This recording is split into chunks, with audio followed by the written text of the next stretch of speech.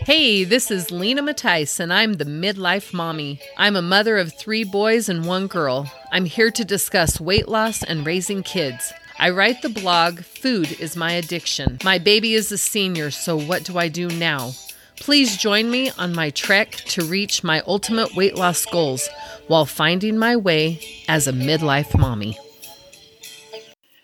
Hello, welcome back to the Midlife Mommy. It has been a month, I think, since I did my last episode, and I'm sorry for that. It's been a crazy month. March, for some reason, is a hard month for me, and I think it all extends from what happened to us in 1994. In November of 93, my husband and I got married, and 1 month later, we found out we were pregnant. We had a honeymoon baby. And we were excited. I think my husband was a little bit hesitant just because we weren't sure we were ready to be parents yet. It was so fast. My husband and I, met, and a month later we were engaged, and 3 months later we were married, and then all of a sudden we were pregnant. And my whole life I was excited to have babies. That's all I've ever wanted to be, was a mom. And it was an exciting time. We also had some hard things happening right shortly after we got married. In January of 94, my brother-in-law died. And then in March, I had a nephew that was killed in a car accident. And so we were trying to be excited about going to have a baby, and there were some sad things happening in our family that made it a little bit difficult. And on March 30th, a few days before March 30th, my husband and I were excited to go in and get an ultrasound done to find out what we were going to have, and just to be new parents, all that excitement for a new little baby. And we went in for the ultrasound, and I didn't know what to expect, but I was laying on the table. My husband was there. He was holding my hand, and we were waiting for the doctor to come in, and he came in and got my belly all prepped to check it out, and he kept moving the ultrasound machine over my belly, all over. Did not say one word the whole time. And I'm looking at the screen. I had seen ultrasound pictures before, and so I was kind of trying to look to see what I could see, if I could recognize, any part of my little baby. And the doctor was very quiet, and all of a sudden he turned off the machine, and he clasped his hands together, and he looked at me, and he said, "Your baby doesn't have a heartbeat." Being young and trying to understand what he was saying, I said, "What are you telling me? That my baby's not alive?" And he said, "Yeah, your baby died." And I just sat there like I didn't know what to think. And I said, "So what do we do?" Because I hadn't had any contractions or anything, like no sign physically that there was something wrong with my baby. I didn't know what to expect. And my husband didn't know what to do. And the doctor said that my doctor, because back then we had a separate doctor that would do the ultrasounds. We had our doctor that took care of all the birth and all that stuff, but there was a separate doctor that did the ultrasounds. And so he said that he would get in contact with us, but we would probably have to come in the next day and deliver the baby. We went home that day, and my husband said, "Just go take a shower, and it's going to be okay." That was the year that I learned to wash my hurt and my pain down the drain. And because I did it a lot that year. But I can remember just sitting in the shower and just crying. Like, I didn't even know what my baby looked like or anything, I didn't know what to think or feel. So anyways, we go in the next day and I saw my doctor, which I didn't know him very well because I was new to I had lived in Thatcher, but I'd never had to go to the doctor. So, and I had only seen Dr. Karchner one time before that. And that was at my first visit with the pregnancy. And so I didn't really know him, but he did the best thing for me that day. He pulled my husband aside and he said, here we are, 2021. We're young kids. And he pulled him aside and he said, she's going to deal with this a whole lot different than you. It's going to be harder on her because from the moment she found out she was pregnant, she was a mom. You don't know what it is to be a dad until you see that baby. Men take it so much different. So I was hoping that he would want to run some more tests and he would want to just make sure that my baby had died. And I guess because of what they found, I don't know for sure what they found, but he knew the baby wasn't alive anymore. And I guess she had started decomposing already. So she had been gone for a while before we had that, before we had the ultrasound. And I say she because we found out after she was born that it was a little girl. But, we went into that doctor's room, or we went into the hospital room. They got me all set up and they started the inducing process. And I sat there on that hospital bed getting sick. I was so sick and my stomach was sick, and that's what that induction does. It makes you sick. And I was so sick, and we just went throughout our day and they would check me and no progression. And it was a long day, a very long day. We started probably at 9 a.m. and finally the doctor came back in about 5 p.m. after all his other patients he had seen. And he checked me and he said, yeah, you're not progressing very fast. We're going to have to up the medicine and this and that. And I said, how long am I going to have to do this? And he's all, it just depends. Sometimes people do it in 24 hours. Some people do it and it takes a couple of days. And I'm like, oh no way. No way am I going to do this for 2 days. Because all I could do is cry and be sick. And so I looked at Chris after the doctor left and I said, get your dad here.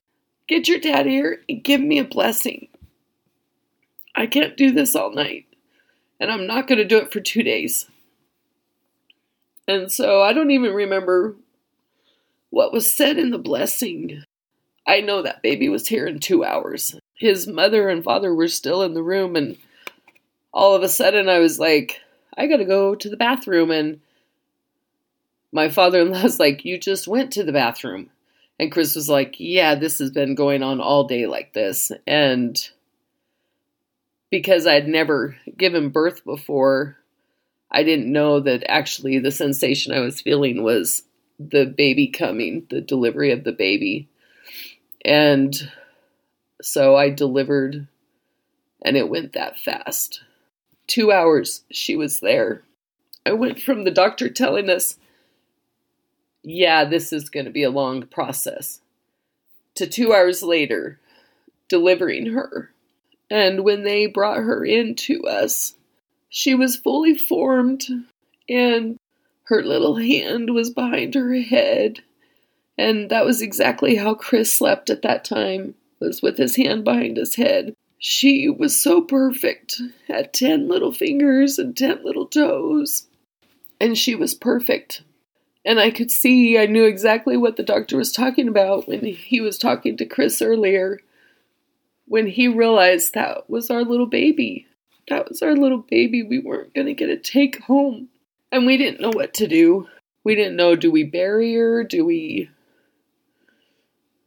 and I asked the doctor. Luckily, he was somebody from our religion, so I asked him, what do we do? And he said, well, most of the time we just send the babies in to get tested to see if they're, especially with it being your first baby, we want to test her to see if there's if there was a genetic reason why this happened. And so Chris and I decided to let that happen. Now, thinking back on it, I wish we would have brought her home, buried her somewhere on a family plot or something. But it really doesn't matter that we didn't bury her. We know Heavenly Father will take care of her sweet little body. I'm not sure why I felt the need to share this. It's been 28 years. That little baby is still in my heart. We didn't name her. I was only 17 and a half weeks, and there was just so many things undecided back then. I realized after I had her, I realized after I got pregnant again that I did feel her move. I didn't know that's what it was at the time. I thought maybe it was her movement, but I didn't know. And that happened about 2 weeks prior to us going in for the ultrasound. And after I was pregnant with CJ and recognizing the feeling of the baby move, that made me realize I did feel her move 2 weeks prior to her delivery. I'm not one to take political stances, but I want you to know, from the moment a baby is conceived, they are a human being. I don't care what the world says. I don't care what the world thinks about pregnancy. When I saw that little baby, 17 and a half weeks, she had started forming what she liked. Her hand was behind her head. That's how she was laying. She had little lips. She had little eyes. A little nose. She was a human. When my last pregnancy, they were afraid that he was going to have some issues. That's Jacob, the one that's a senior. They thought he was going to have some issues, and I went in because I was measuring really big, so they wanted to check. And I was 8 weeks pregnant. That was the earliest I had ever had an ultrasound. But I was 8 weeks pregnant, and his little heart was beating away. You can't tell me that's not real, that's not a human. And each one of my kids, them moving around, they had different movements.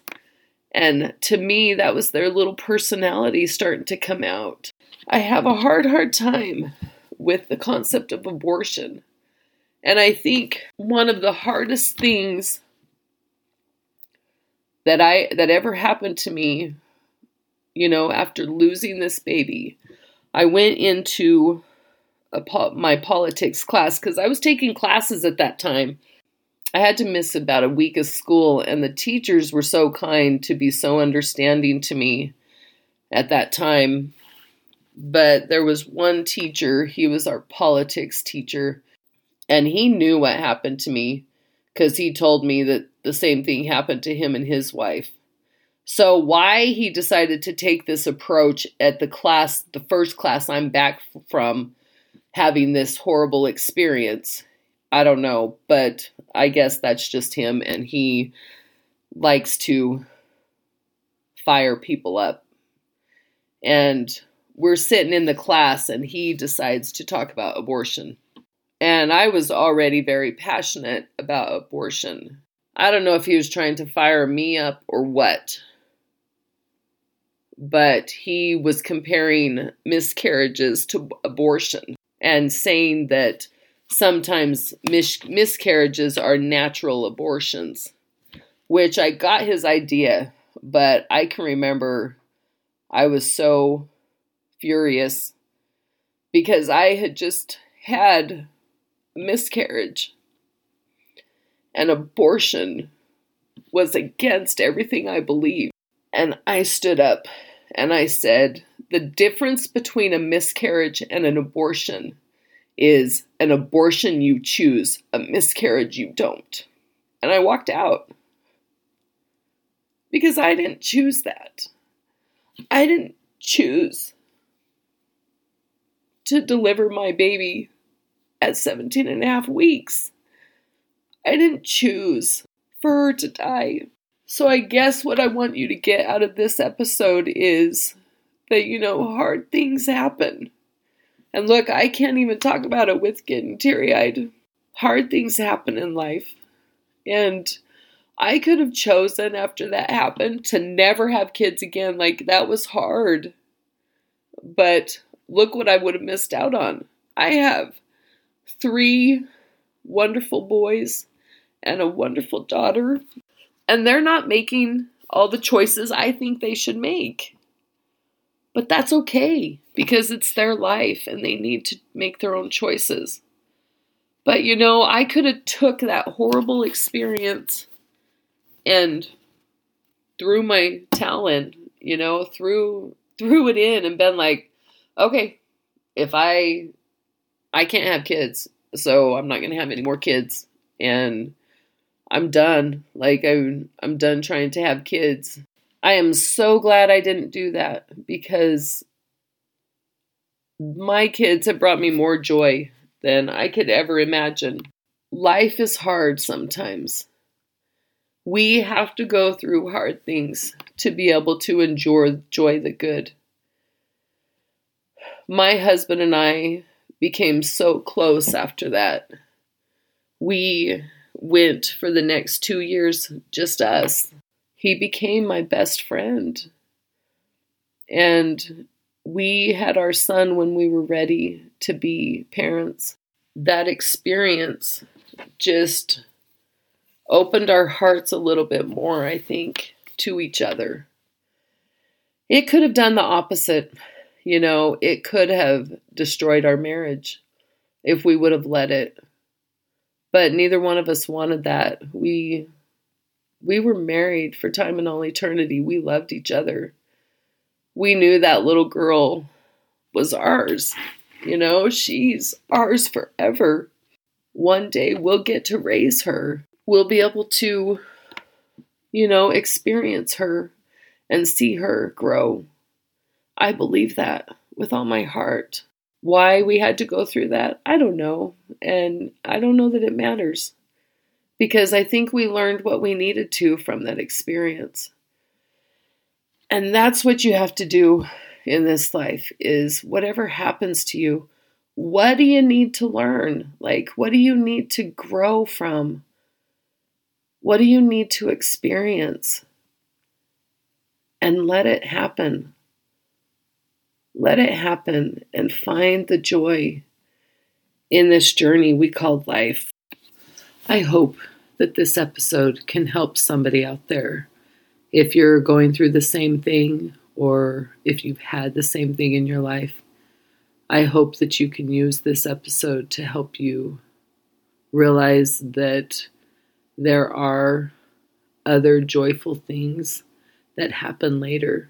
Looking back on losing our first child has made me realize that I kept going. I just kept going, and I ended up having 4 beautiful children, and now they're all grown up. And you think back on those hard times and you think, how in the world did I do that? Lots of prayer.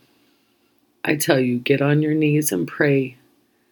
And if you're not feeling his comfort, get on your knees and pray again. And you just keep getting on your knees until he can break through the barrier that you have, that Satan's created. Break through that barrier. Let Heavenly Father heal you, because he will. I promise that.